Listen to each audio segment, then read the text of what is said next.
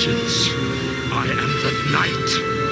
I am Matt Lazowitz, and welcome to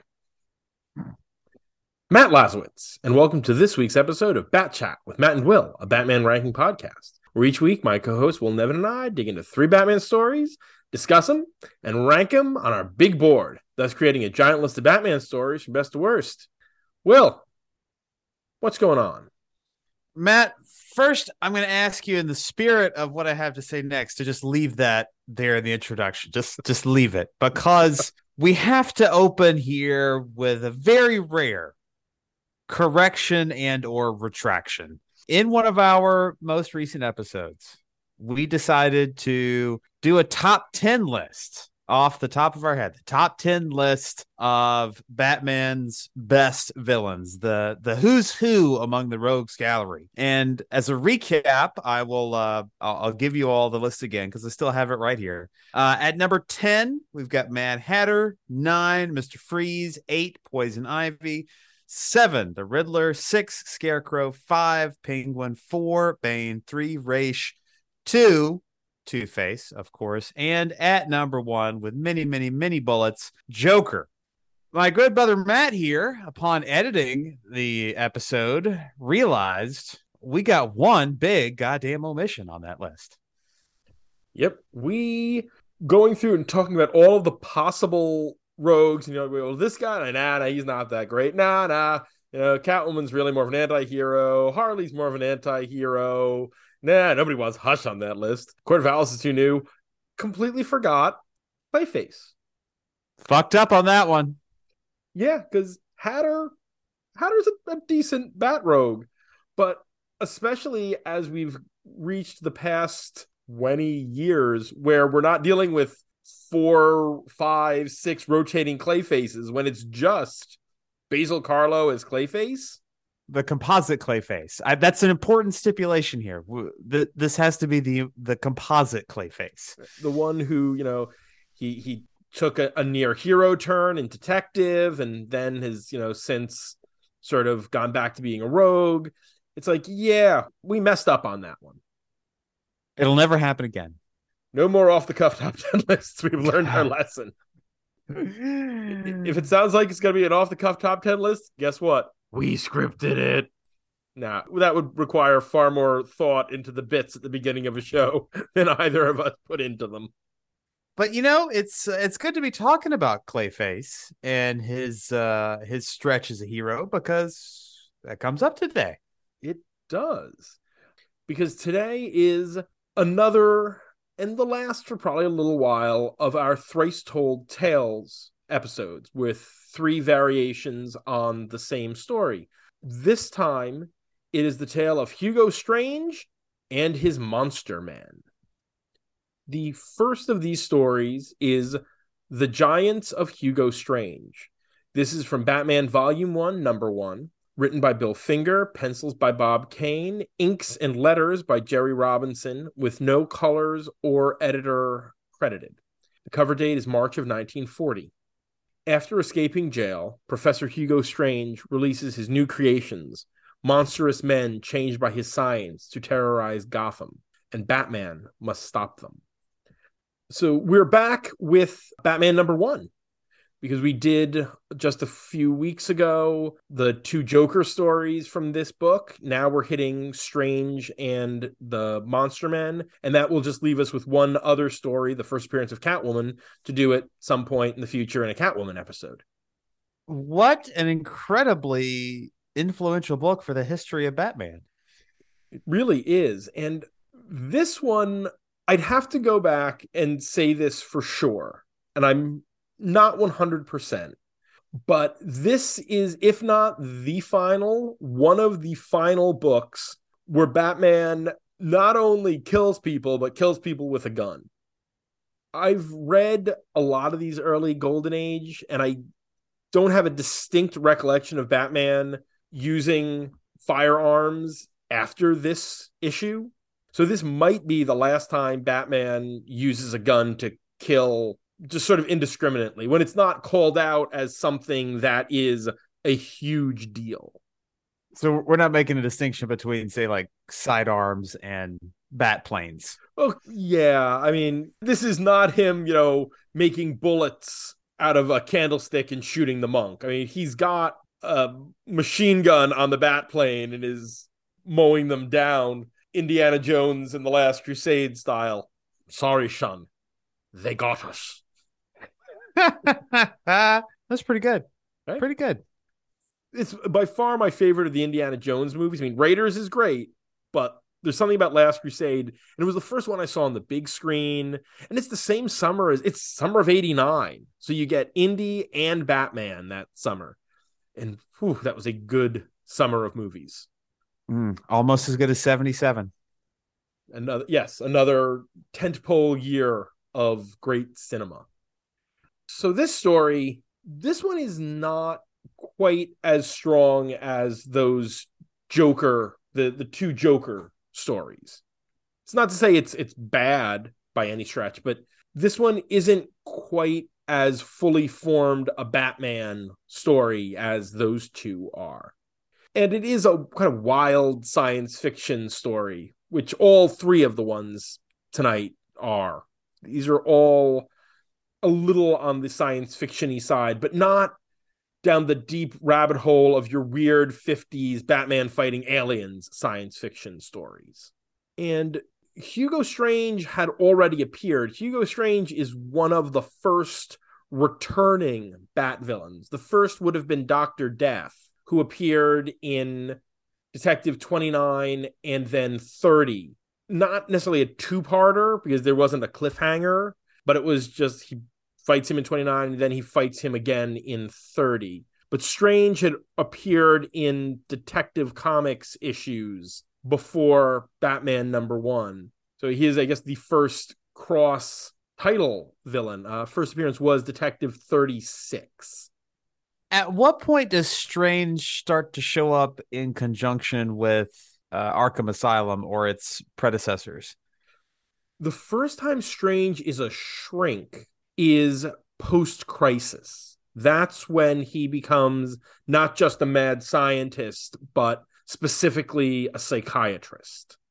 Whether or not he's directly related to Arkham at that point, I can't recall. I think he's more the pop TV shrink in that one. Something more akin to the very end of the second story tonight. But that is Legends of the Dark Knight 11 through 15, Prey, which the next time we do a Strange episode or we do a Doug Mensch, Paul Galassi episode, that would be a story to handle there. I swear to God, I thought we'd done Prey.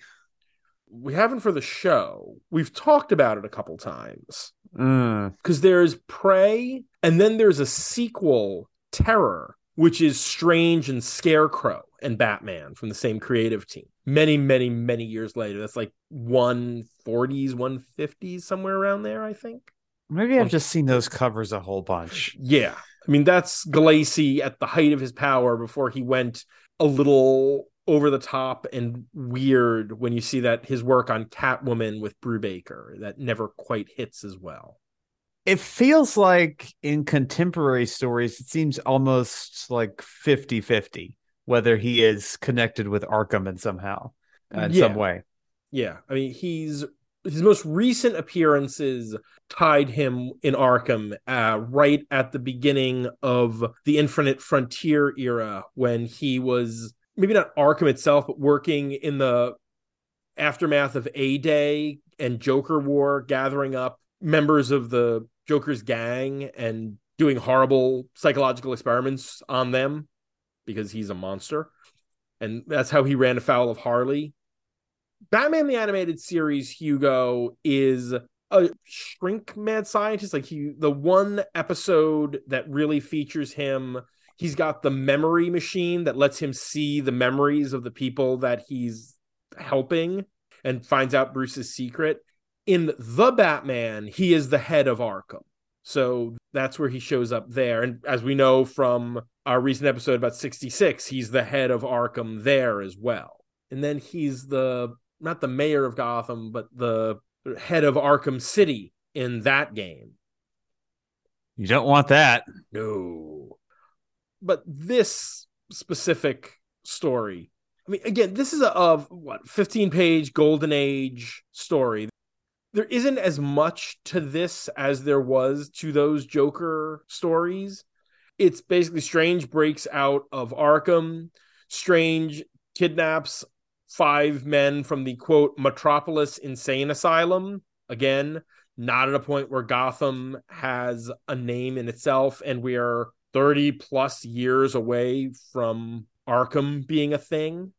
Then he turns them into monster men and sets them loose. And Batman must fight and kill these, what do you think, 12-foot tall lumbering brutes? Something like that? Yeah, they are certainly not big as some of the monster men we see in the later stories. The monster men gradually increase in size as we're reading today.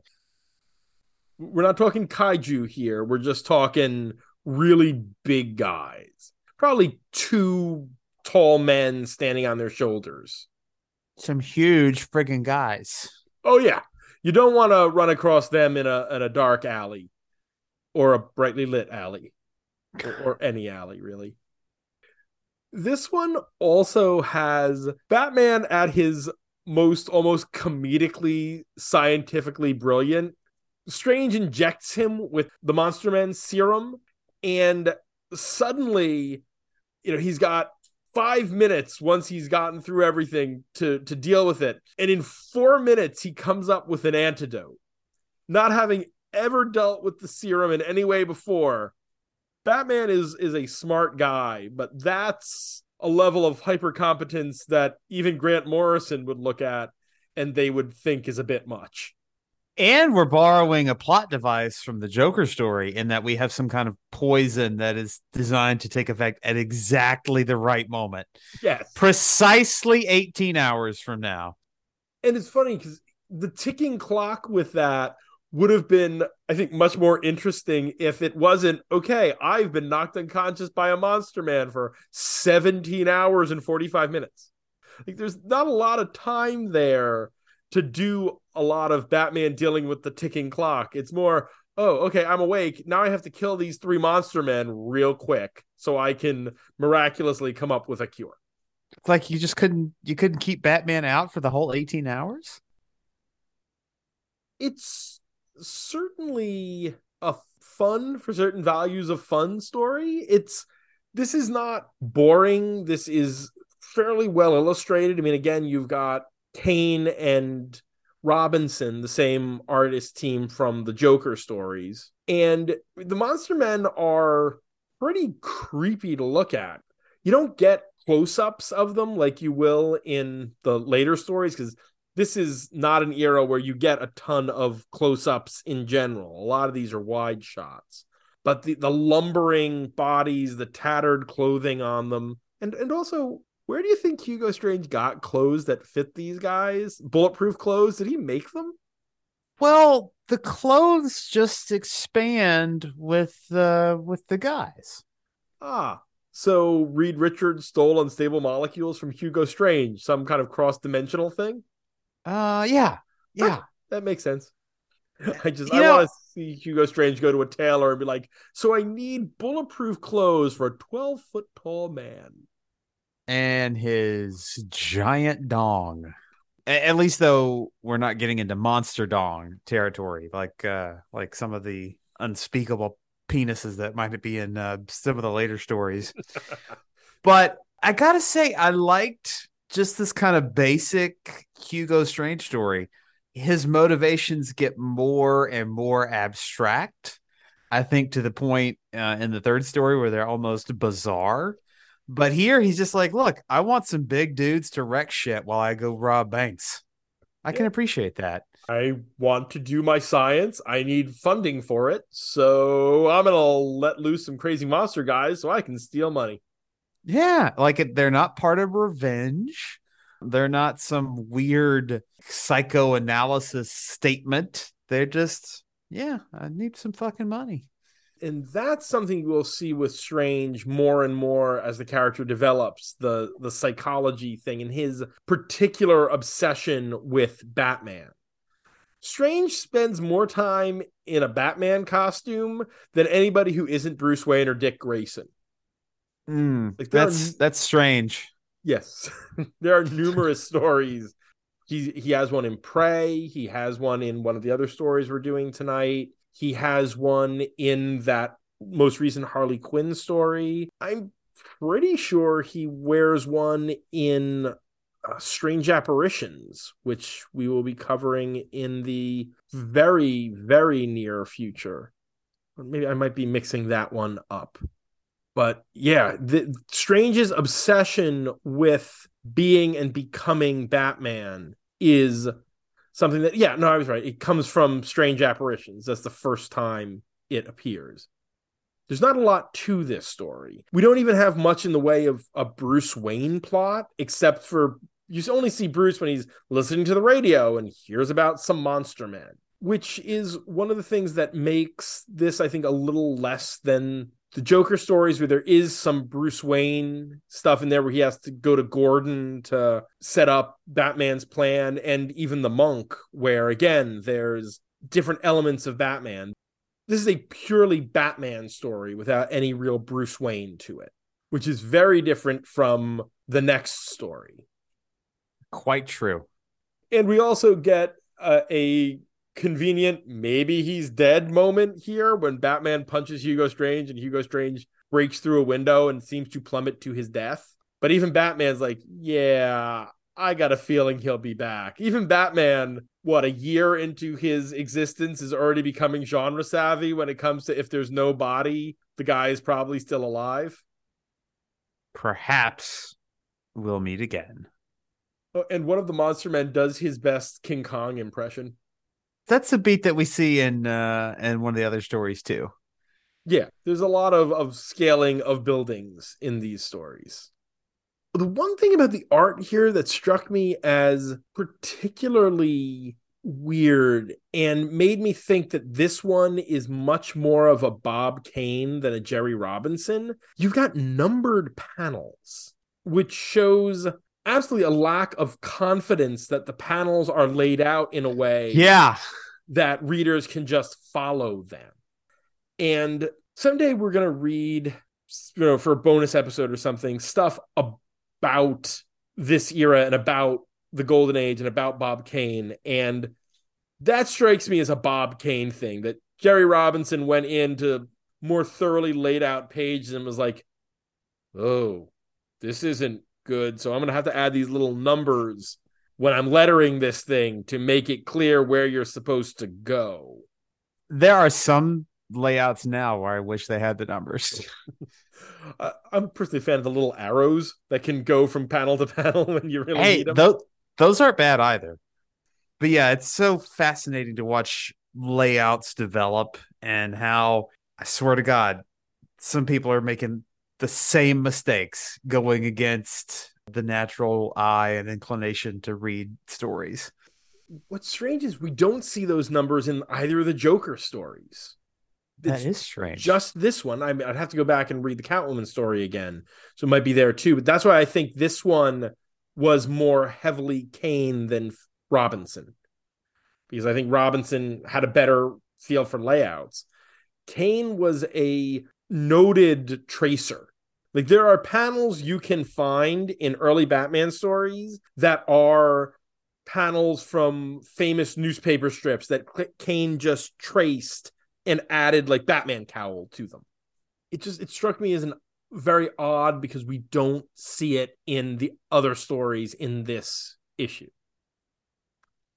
I'll tell you this, the Catwoman story, some panels are numbered.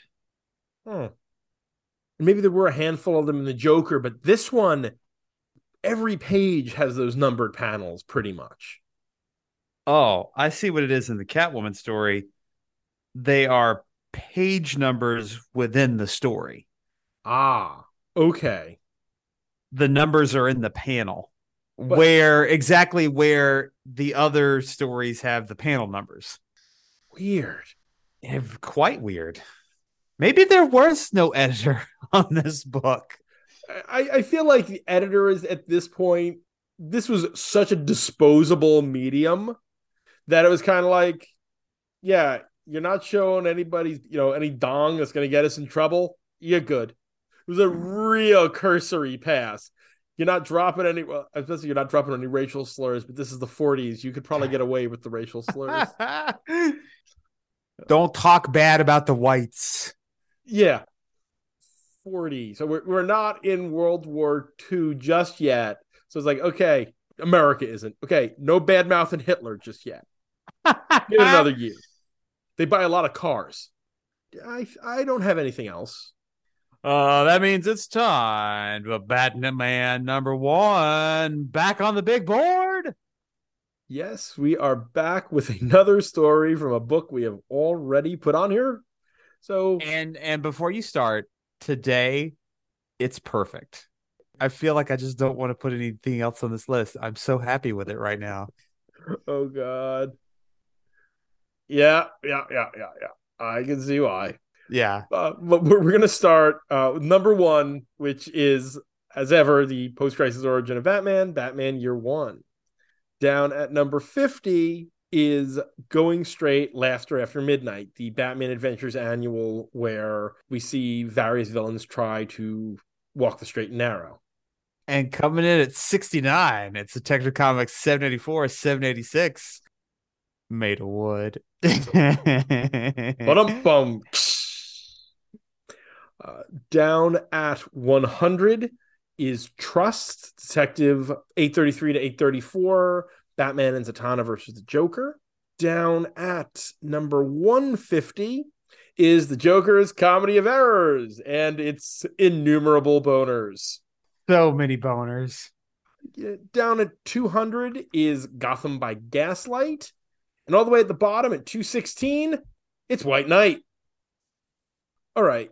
So this is not going to be up where the previous stories from this book were, because Joker is up is at number 60.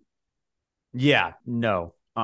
No. This is, though, gonna probably be on the higher end of some of the Golden Age stuff. Batman versus the Vampire, the Monk story, is all the way down at 189.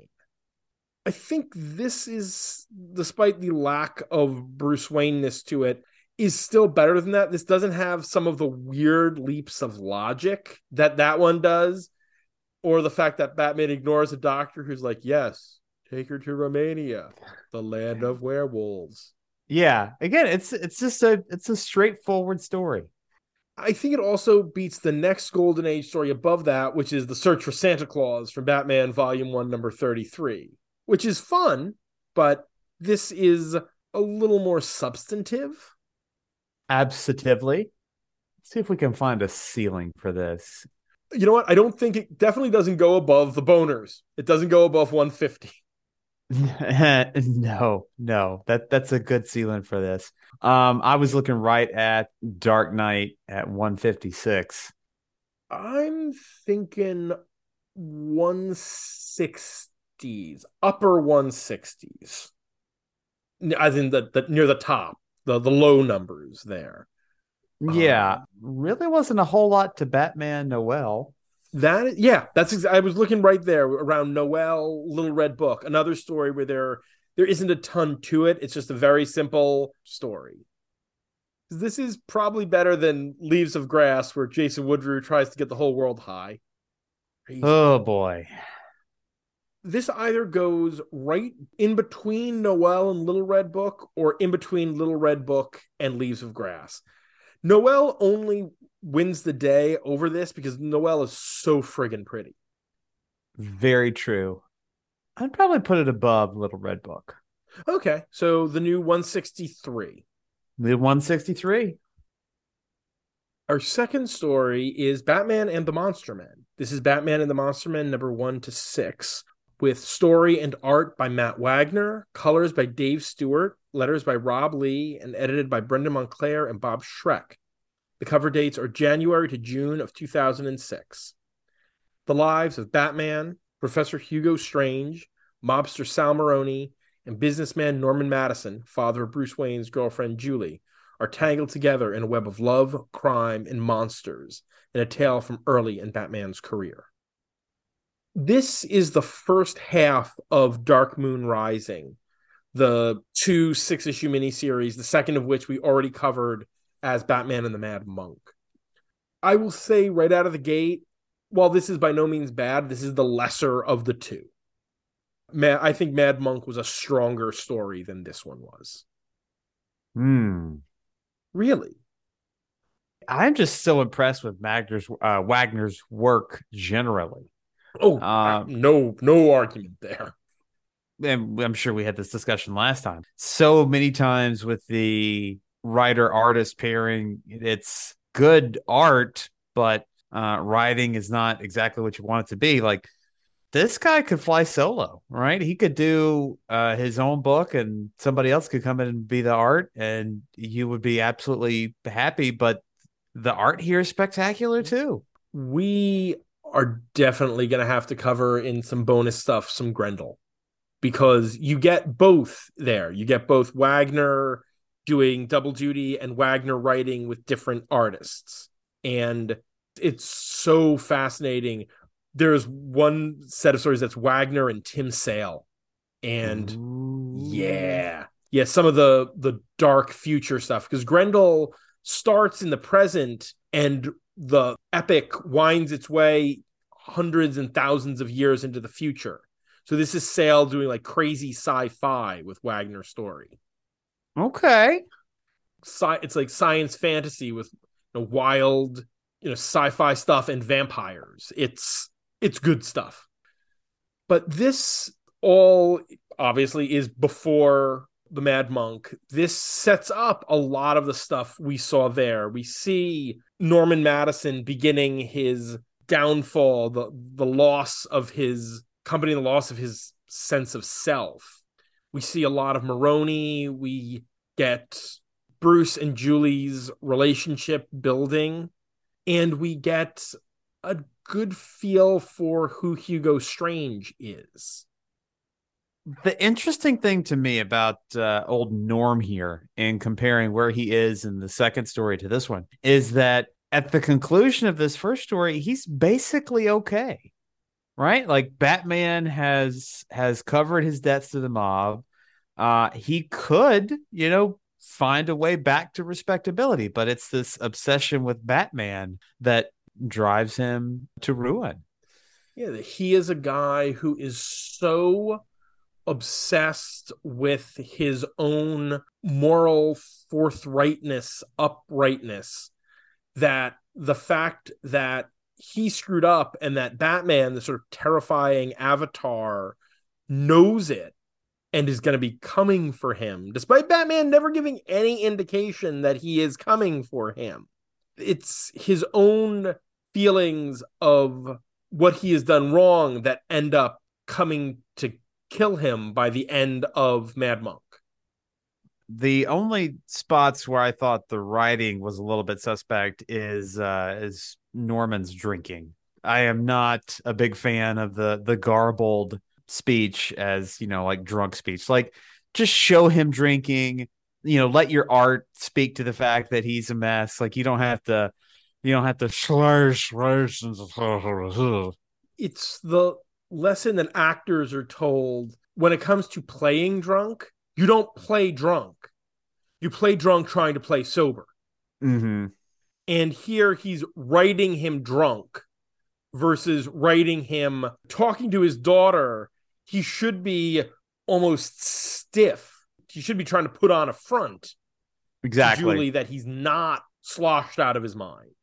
The one thing that bugged me, and that's a valid point, the other thing that bugged me, I don't quite understand why Strange needed the somewhat stereotypical Indian valet. Yeah, that's a bit weird, especially as he's not trying to make a point, going back to the other Monsterman story, because he doesn't have the valet there. And that's not a character that I remember there being any instances of Strange having a character like that around him. And a character who suddenly 4 issues in gets a motivation other than he's loyal to Strange because Strange is paying him, or he's loyal to the man's ideals. Like, oh, conveniently, one of the monster men is his brother. Yes, who has some ill-defined disability. There wasn't that sour note in Mad Monk. The only sour note there is the one you point out at the very end, the kind of white savior, Julie Madison going off to Africa thing. But that's 1 page, 2 pages, versus Sanjay, who keeps showing up. And I'm like, why is this character here? Why is this guy who's like Daddy Warbucks equally uncomfortable Indian valet? Like, is he bald? Like, Hugo Strange is bald like Daddy Warbucks? Is this Little Orphan Annie riff? I don't get it. But every time that character shows up, it kind of threw me a little bit because I just don't understand why that character needed to be there. It's a good point. Very good point. But again, it's one discordant note in a story that is, generally speaking, really good and just beautiful or horrifying as it needs to be.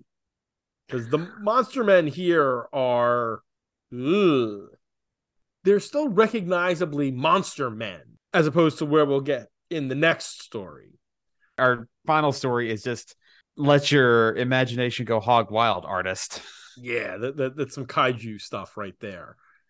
Here they are again 12 to 15 feet tall, and there's additional growths and tumors to them, but they're still recognizably human for values of human.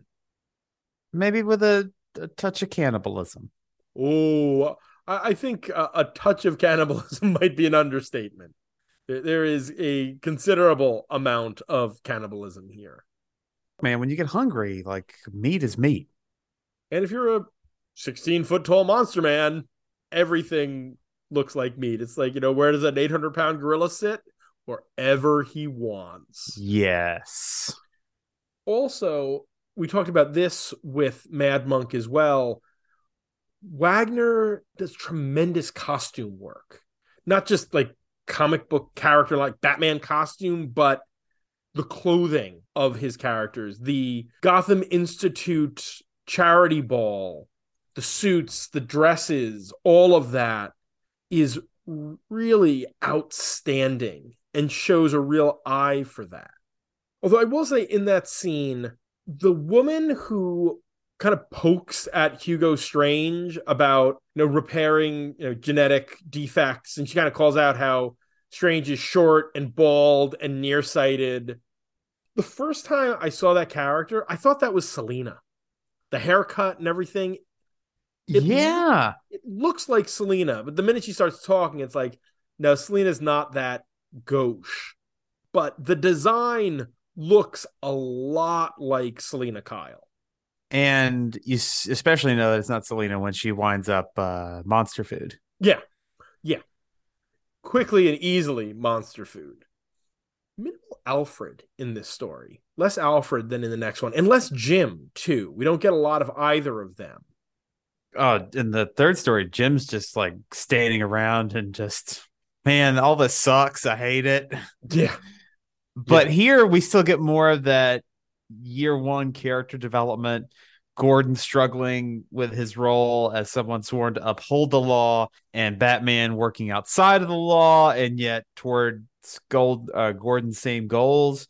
And man, I love the politics of the GCPD, both with the commissioner and with that scene with the two cops where he's like, hey partner, the Batman here just brought down 4 guys and without firing a gun. Maybe you could lower yours. And we get some time with Commissioner Grogan, the one who replaced Loeb, who appears very little because he's a minor character. It's like, oh, it's kind of neat to see a guy who isn't quite as gleefully corrupt as Loeb was, but who is still...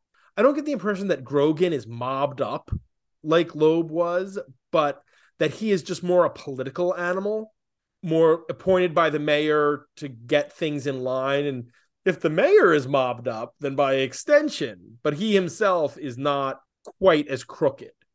Well, I think our rule for mayors can easily apply to commissioners. The mayor of Gotham has to be either corrupt or incompetent. And if the commissioner is not named Gordon or Montoya, corrupt or incompetent, most likely, although I think we do have some exceptions. Yeah. God bless him. Harvey Bullock's brief tenure as commissioner sadly probably means incompetent. Bullock was never meant to be a police commissioner. No, he was supposed to be a handsome Hollywood actor, Matt. We don't talk about that.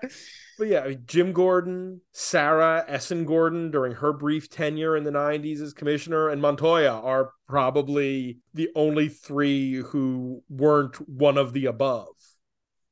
I love, again, how we saw it in Mad Monk, how there are bits here where Wagner directly homages some of the stuff from the original story, especially when you get to the end and he pits two of the monster men against each other and lets them kill each other. And here Batman also is not above killing these things, but it's also fairly clear that there's not really any humanity left in them. Do you think in the third story they made it a point to start with dead people? Yeah. I think they really went out of their way to let the Bat family be able to eliminate these things and not have to deal with the questions of, oh, well, they're killing people. It's like, no, these things are reanimated corpses. They're basically zombies. So you can put them down. They're not Borg. You don't have to worry about trying to save them. Right. Yeah, no, they're dead. This has the beginnings of, or a similar beat to Strange's obsession with Batman that we'll see in the third story and in other Strange stories. But here we're just getting the very beginning of it. And we're getting a very specific reason for it. That here Strange isn't tall and sort of handsome. He's short, and while he's trained himself and has given himself a wide, muscular frame, he's still small of stature. And Batman, with his brilliance and his physical talent, is the ideal that Strange wants to transform himself into. And that's what this Monster Man experiment is to create something that doesn't create Monster Man like the other two stories, but that is eventually going to allow people to rewrite their genetics to make themselves better.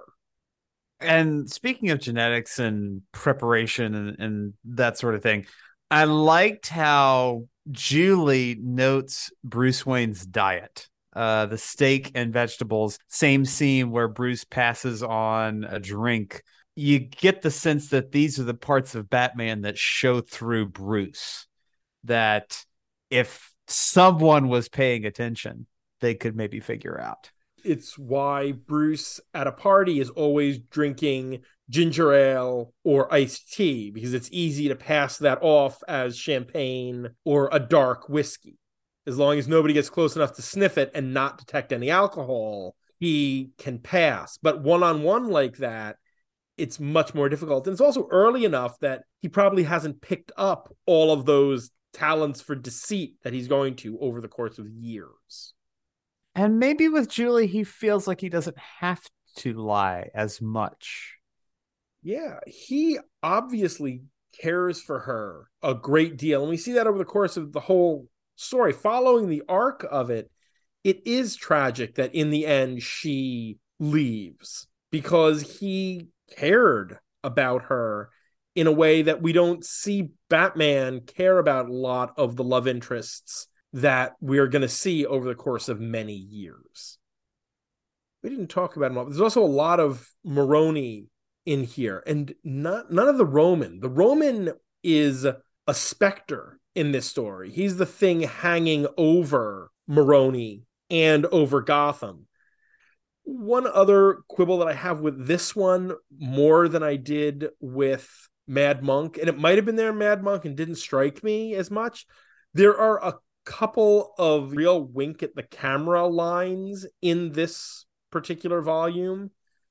When you first deal with Maroni and he's on the phone with the Roman, he makes some comment about Dent. One of these days I'm going to get that guy.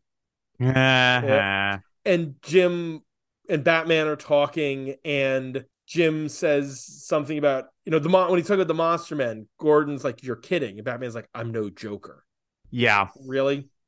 And we do open, the first page is Norman reading the newspaper, and it's an article about the death, quote unquote, of the Red Hood. So we're setting ourselves firmly in a very specific point in time right here at the beginning. More so when you know how it ends, where it ends right as we're getting to Man Who Laughs. Wish Wagner had done another one of these. I enjoy these stories.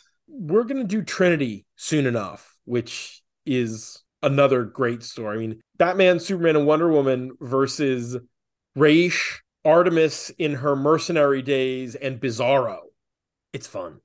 Oh, I've read Trinity many, many years ago and certainly enjoyed it. But this year one era is just the Batman shit that I love. Like, God damn it, give me more of that. Mobsters and tenuous alliances with GCPD and making inroads with Gordon and just basic storytelling shit. Yeah, that's the good stuff. Okay. I mean, I think what that really says is we need to cover Batman Grendel, the first Batman Grendel miniseries, which it's been a long time since I read it, but again, is a very grounded, I don't think it's year one era, but it is a really grounded Batman versus a character who is very much his opposite number, because that's what Hunter Rose is. Hunter Rose is another guy who pulls himself up from his bootstraps, who trains himself to be the pinnacle of human achievement, only he's the world's greatest assassin and mob boss. I do like the other bit of the end where Strange, after escaping all of this, starts using his psychiatric credentials to be this pop psychologist analyzing Batman to basically shield himself from Batman's revenge. Because yeah. It's clever. It's like, oh, if I go after him now, it looks like I'm petty and coming at him for talking about me on the news. And as he says, he's hiding right out in the open. That's a nice little bit of storytelling. And I also feel like we're early enough in Batman's career that he can make mistakes. Because not just his interaction with Norman that sets Norman down that path of losing himself, but when he confronts Maroni at the end and basically says Norman Madison is off limits, that's sloppy. If things had gone another way, that could have allowed Maroni to trace things back to, now, who would want to protect this guy? Mm-hmm. We're at a point where Batman can make mistakes and it feels organic to the character. But I mean, how else would you get Norman out from the Sharks, right? You can't just pay them money because they're always going to have some kind of grudge with Norman. I thought it's very interesting to see this guy from a world of business who has no understanding of how the mob operates. Like, the mob does not have a customer service department, right? If you are pissed with them, then you're just pissed. There's no recourse. You can't file a complaint. They will just hurt you. Oh, yeah, that's the great thing. Watching Norman just mouth off at Maroni and Maroni's thugs over and over again. You're just reading this, and if you know anything about this, you're just cringing because you're waiting for one of these guys to, if Norman is lucky, just pistol whip him. If not, just shoot him for acting like he's so goddamn superior. And Strange has the right approach to dealing with the mob, right? If you don't like your relations, just kill them. That final battle at the Romans' country estate, where it's just mobsters versus monster men. I mean, it goes about as well as you'd expect because they're giant monster men and these are a bunch of mobsters who just keep firing guns at them and it's not doing anybody any good. But boy, Wagner draws the hell out of that whole sequence. God, so much blood and goop. Maybe this is too much, but I think this is so damn funny when Maroni and his like consigliere major domo make it up to the roof where the Roman leaves a helicopter. Well, come on, you got to fly us out of here. I don't know how to fly this thing. I thought you did. Okay, now that is pretty funny because, like, yeah, it's like your first instinct is, hey, we got to get out of here. Let's take the helicopter until you get up there. And it's like, oh, shit. None of us know how to fly a helicopter. This thing has too many buttons. And then, you just get a giant monster and you attach a monster man to it and have him run off the roof and blow himself up with it. Good use of a helicopter, Batman. Talking about the scene, and I'm just looking at it now. It's a 2-page spread, and I noticed this great detail. There is a dead mobster's arm with the gun still solidly in his hand, just ripped off at the elbow. Wagner knows how to do a 2-page spread too. Doesn't overuse them, but when he uses them, the detail, and the same with splash pages, their impact hits every time. So many great close-ups of faces and expressions. Another one of Wagner's talents. His characters are always so expressive. I love Bruce after he escapes the Monster Man and Julie finds him and he's all beat to shit. It was Polo. I fell off my horse and it dragged me. Yeah, Bruce, you got to work on those excuses. Again, we're in year 1 era. I had it turned into glue. He also he's already scarred up, and Julie calls him out on that. God, for this Julie Madison to have shown up again and again, you get a hint that the Snyder version from Super Heavy has some of this going on for her, because she figures out his identity, which I guess she knew from here. But again, those aren't necessarily in canon with each other. But you don't get enough of Julie Madison in that story. Here you do. You spend enough time with her and in her head because she's one of the narrators. There's 4? Because you've got bits from Bruce, bits from Julie, bits from Norman, and bits from Jim. And Strange, 5. Yeah, which is kind of a lot. Yeah. As much as we both love the character, I don't know if we needed the handful of Gordon scenes to be narrated by Gordon. That would have at least eliminated some of that. But the Gordon narration is so good. Like, it's just Gordon just saying, like, what the fuck am I doing? Like, what? How fucked up is this? And it sets up the more important and full arc that we get in Mad Monk. You did kind of need it to have the complete picture by the end of the story. We're doing this above board. None of this fucking communicator stuff. Here's this signal I've installed. It's going to piss off Grogan.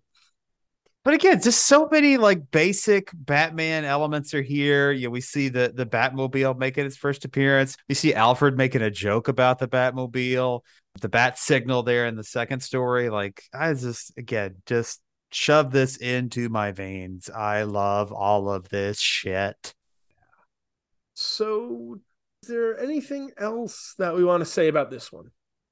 I don't have anything left, so that means it's time for Batman and the Monster Man on the big board. All right, so starting with Mad Monk. Mad Monk is at 49. I don't think this beats Mad Monk, but it's not far behind Mad Monk either.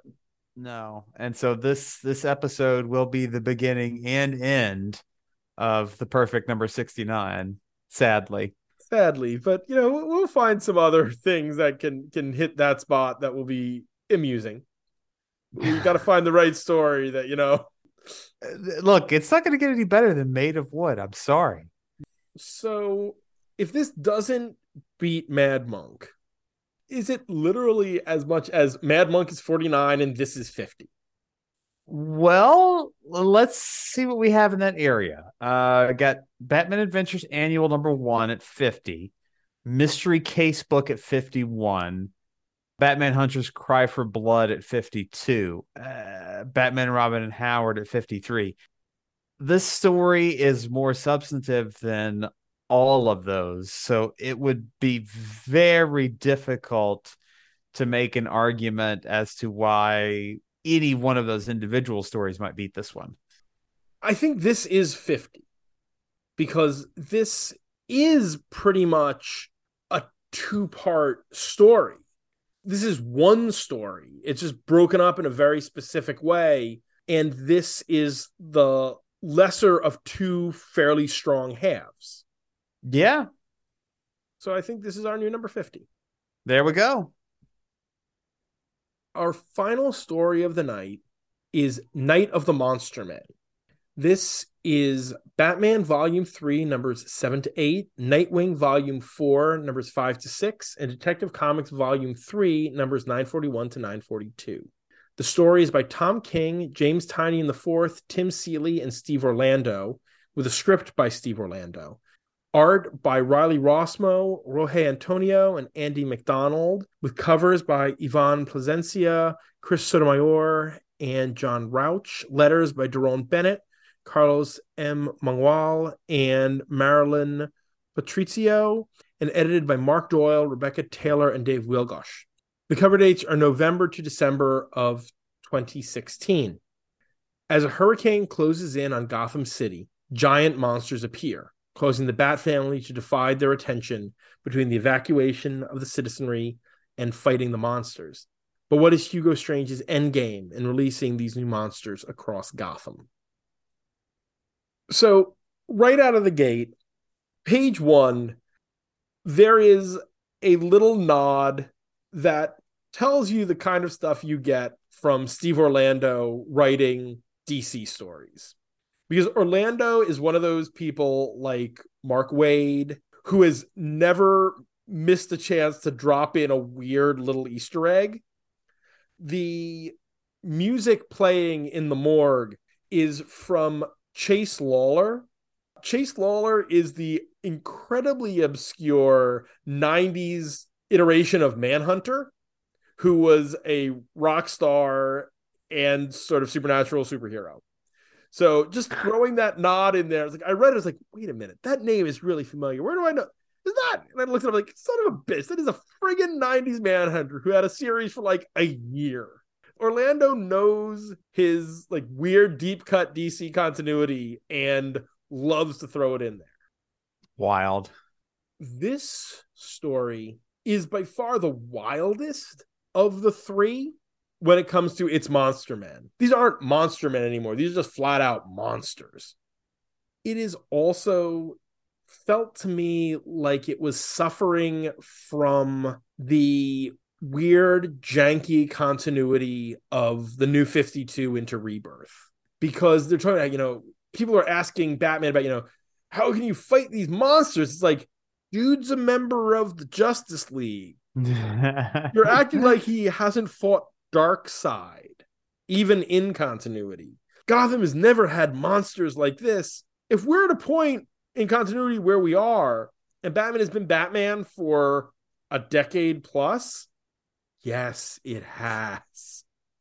I don't necessarily fault the writers for that, because you've got to sort of deal with the weird continuity Gordian knot that was this point in history. But that threw me as I was reading this story, because it's like, why do we have to keep calling this out?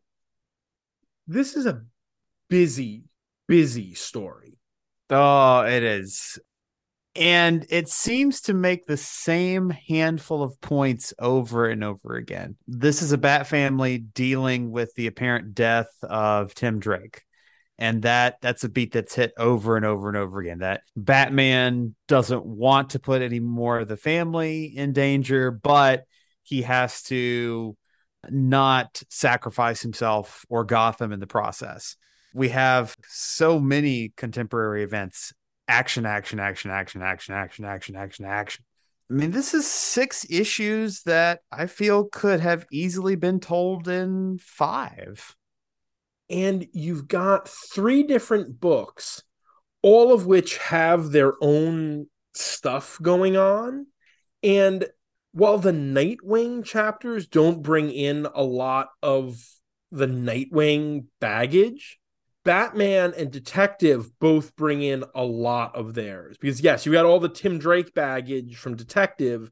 You also have the fact that these are the issues right after I Am Gotham. So you're dealing with all the Gotham Girl baggage right here too. Gotham Girl, nothing but baggage. I forgot how much a big deal Gotham Girl was in that first year and a half. And then how she's pretty much forgotten until she becomes Thomas Wayne's Robin towards the end. That Selina comes in and it's like, oh yeah, yeah, Gotham Girl? Who's that? We need Batcat. Can you imagine what would have gotten if Batcat had been going on during this? Jeez. Although it would have been Orlando writing it, so it might not have been, oh bat, oh cat, oh cat, oh bat, oh cat. Constantly. God. Tim King, 3 ideas spread out over 17 Bat books. Amazing. Yeah, I mean, this is, aside from one very strange page at the end, the art here is beautiful. You can see the seams across the different various creative teams. I think whoever opens this book, and I'm reading this in trade, so I have like no idea like who's doing what, but whatever opens the book is the look I prefer. Rossmo. That's Riley Rossmo, who is a favorite of mine. Yeah, it's good shit.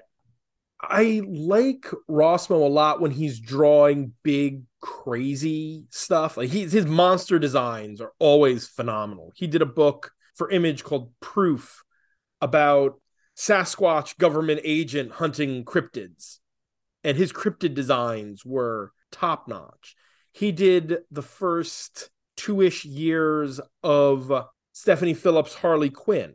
And it was wild because of how expressive his faces are.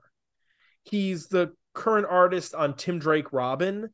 And while I still like his stuff, I don't know if he's necessarily as suited for a book that is quite as ground level as that book, because he draws big and crazy, and that book needed something that was a little more nuanced. But I'll still take Riley Rossmo art any day. Yeah, he's on the Batman chapters 1 and 4 of this.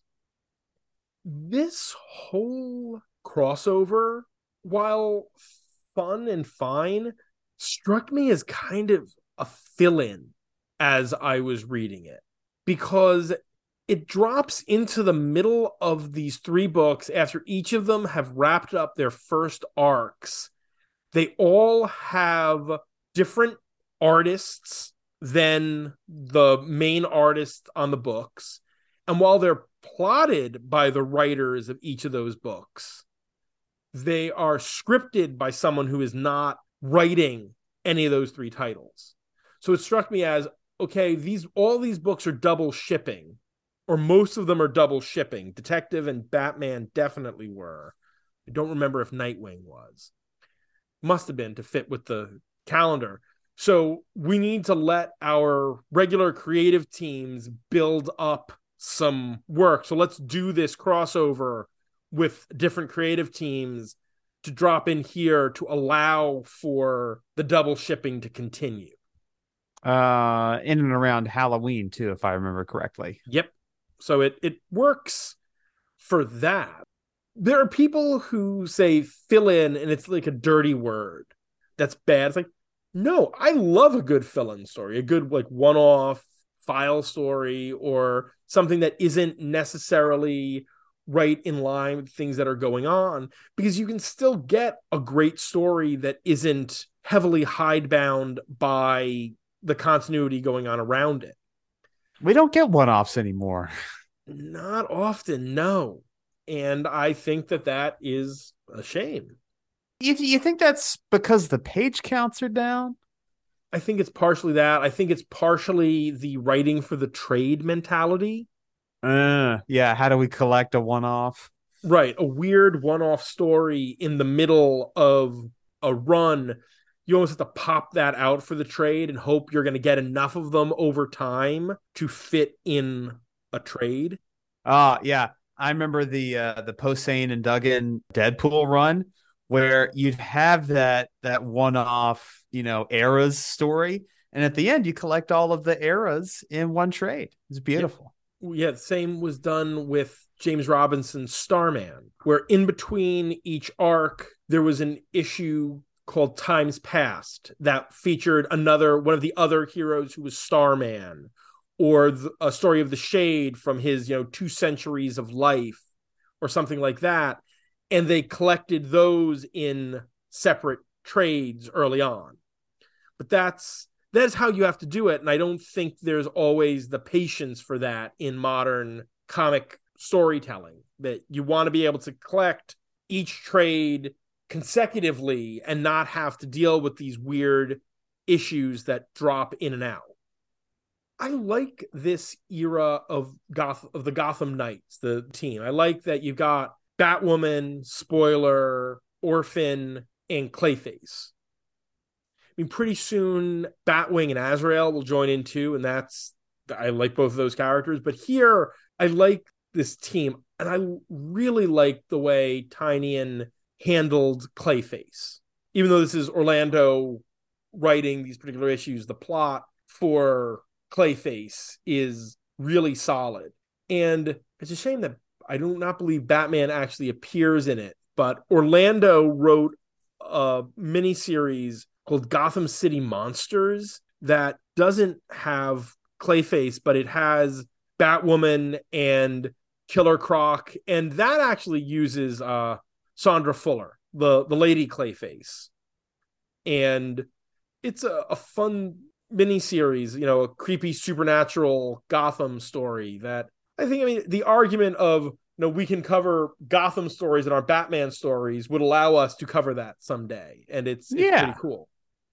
Do you think we have a Clayface here that is stretching the narrative in terms of his power? Like sometimes when you overpower a character, you break the narrative. Like in J.J. Abrams' Trek, when you have a transporter that has no limit, right? When you can beam someone across the galaxy, well, you've just eliminated the need for starships. Is a Clayface who can separate himself into multiple, police officers, a Clayface who can cover a building, or at least the upper floors of a building, is that a Clayface who is becoming too powerful?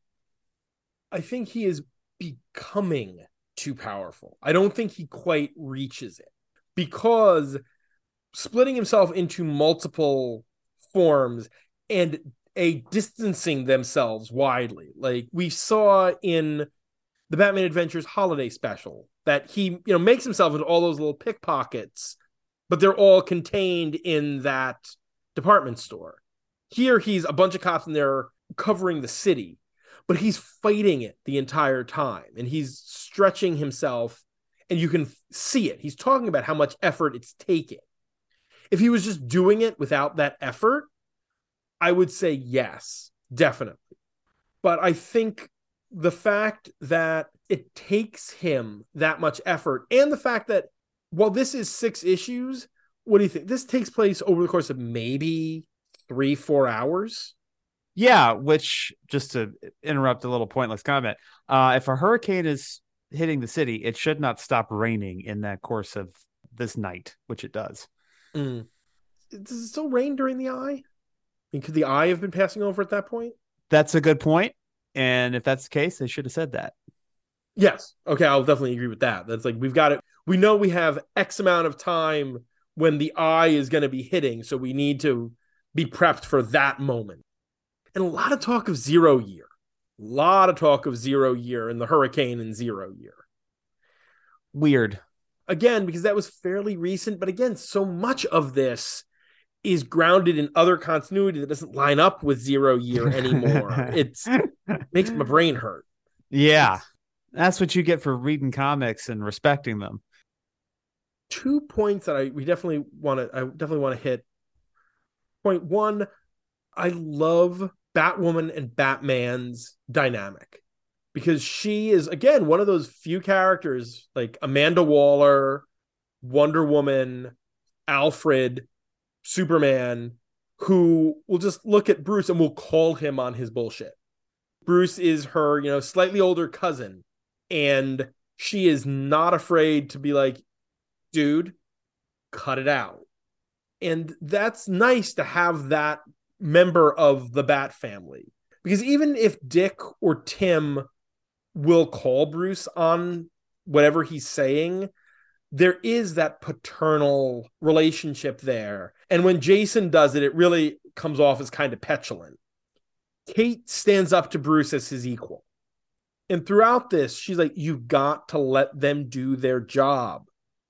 I know you're hurting because Tim died, but you've got to let them do their job. The other thing that we should really talk about is what Hugo Strange's elaborate plan here is. Ugh.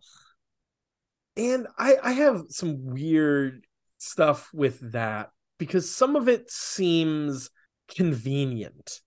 Strange has transformed 4 corpses of former patients of his into these hideous monster creatures.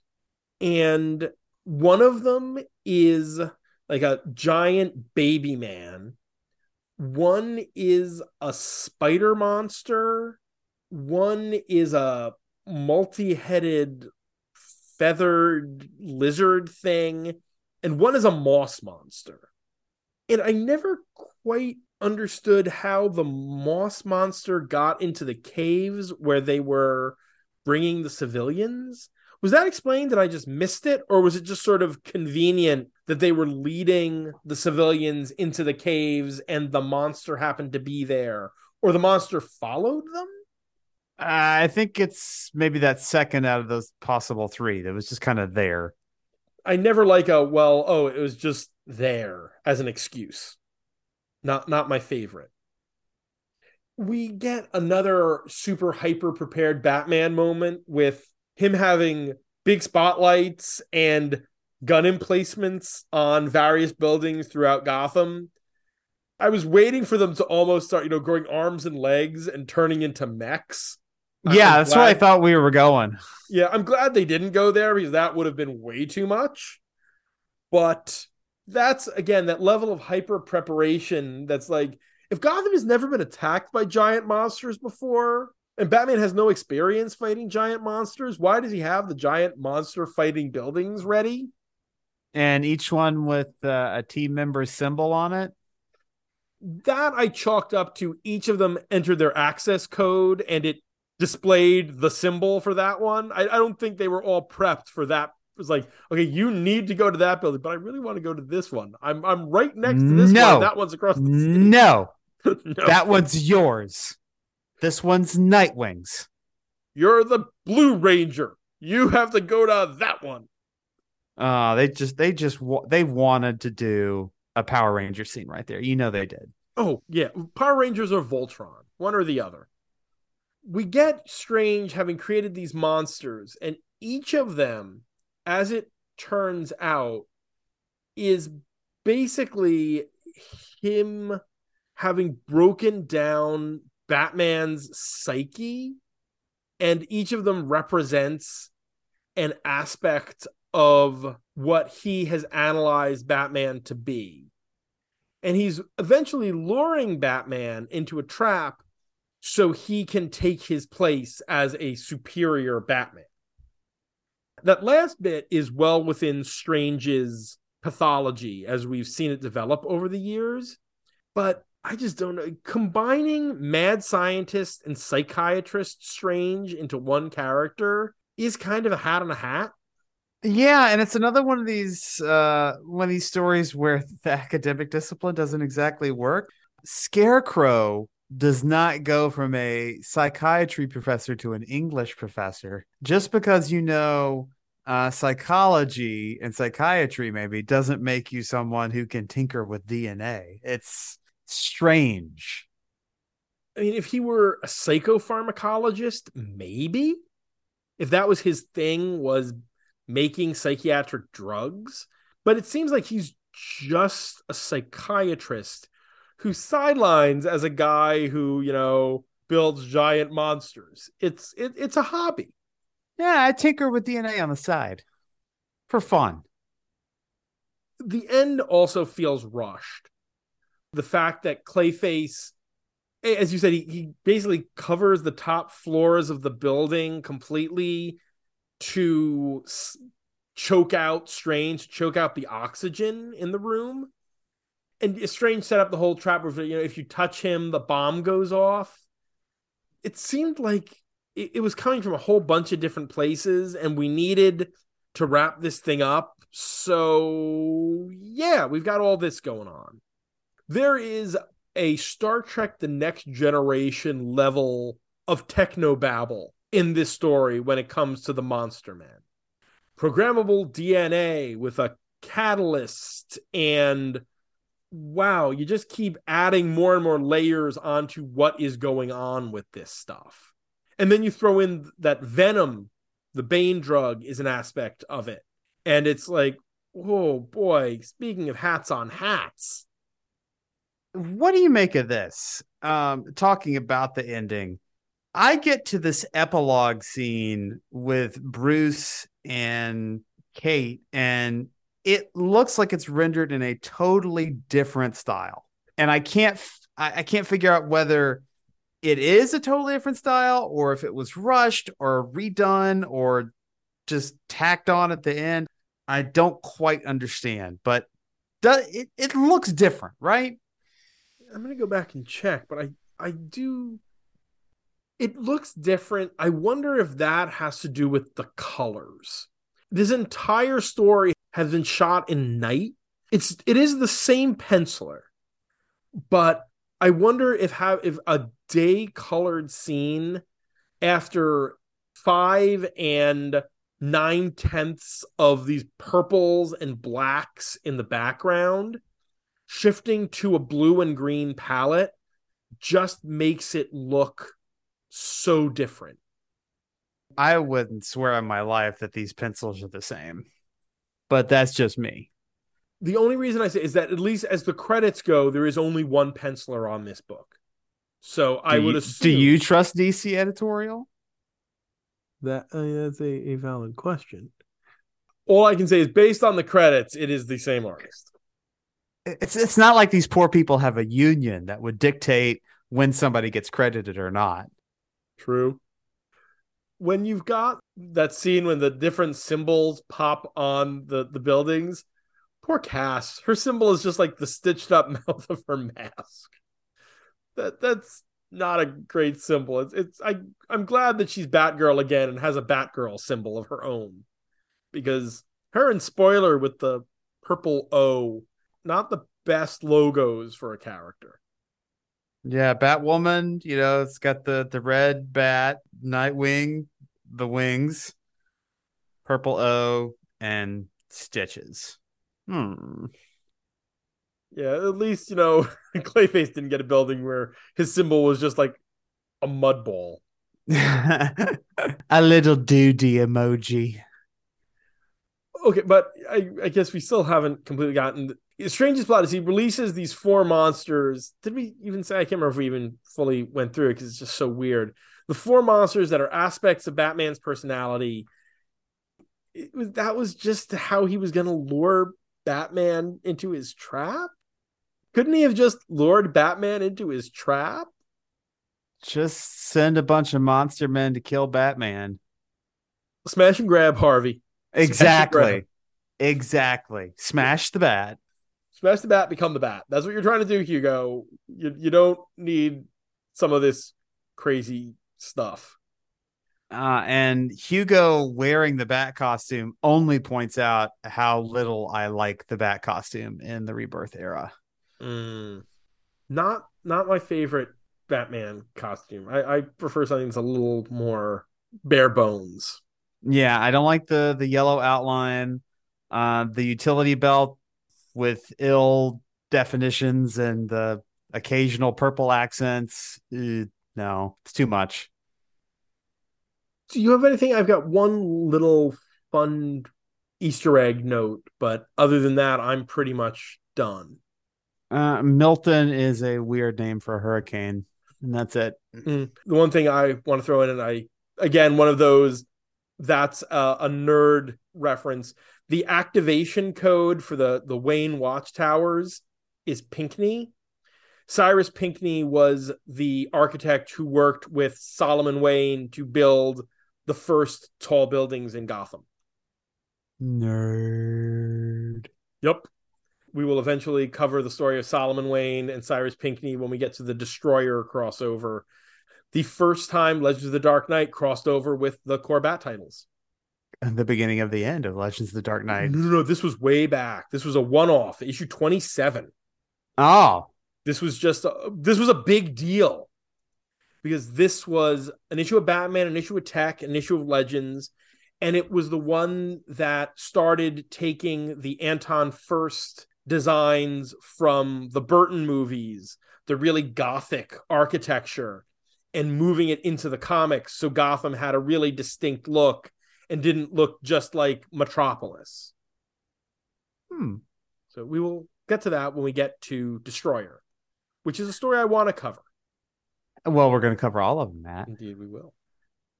And on that note, I think it's time. But Night of the Monster Man on the big board. Oh boy. Do you have a ceiling for this? I mean, this isn't like bottom of the list. This isn't the dregs. No. It's pretty in most spots. Yes. It's fine action, incredible, weird, fucked up monster designs, but not a lot of substance. Right. There's the stuff that would have made this more substantive, more about Batman trying to deal with the fallout of Tim's death in a crisis, doesn't get the pages it needs. Because 2 of these issues focus on Nightwing. And because they're issues of Nightwing, I can't exactly fault that. We didn't even talk about, I love the designs for when Nightwing and Gotham Girl get turned into monsters. Nightwing is a bird monster. Kind of an aside in and of itself. Yeah. The 2 Nightwing issues feel like those issues of War Games that were in Robin or Batgirl or Catwoman, where it's like, yeah, there's all this other stuff going on. We're kind of paying lip service to it. But these books are about Robin or Batgirl or Catwoman. So we have to actually kind of focus on those characters. So those 2 issues have so much Nightwing in them that the plot sort of slows down to allow us to have Nightwing fighting monsters in Blackgate and getting turned into a bat-bird hybrid thing. Call. I do not think in good conscience I could put this in the top 100. No. Just because we just mentioned Gotham architecture and such, I don't think it's better than 111 Gates of Gotham. No, because for whatever was going on in that story, it was at least, a story. It was cohesive. There were a solid character arc. Which means it probably goes under super heavy. Okay, since this is at least tangentially part of this run, how does it stand against 143? Everyone Loves Ivy. Better than that. Yeah, I think this. So we're in between super heavy at 121 and Everyone Loves Ivy at 143. So that's at least a more limited range. All right, well, here's one. As you said, this has generally really solid art. How does it stand up against Injustice Gods Among Us at 131, which probably has a more cohesive narrative, but the art is painful? I think we're starting to hit the right territory because, well, let's say this. The stories in Injustice and I Am Batman are at least as good as the art is here. And maybe the story in this is better than the art that we see in Injustice and I Am Batman. So maybe a little above these, but not much. This feels like the right country. 134 is 0 Year, which they reference repeatedly in here. That they do. And 0 Year is just so long. And here we're always going to run into trouble because 135 and 136 are books that are both where they are because of compromises.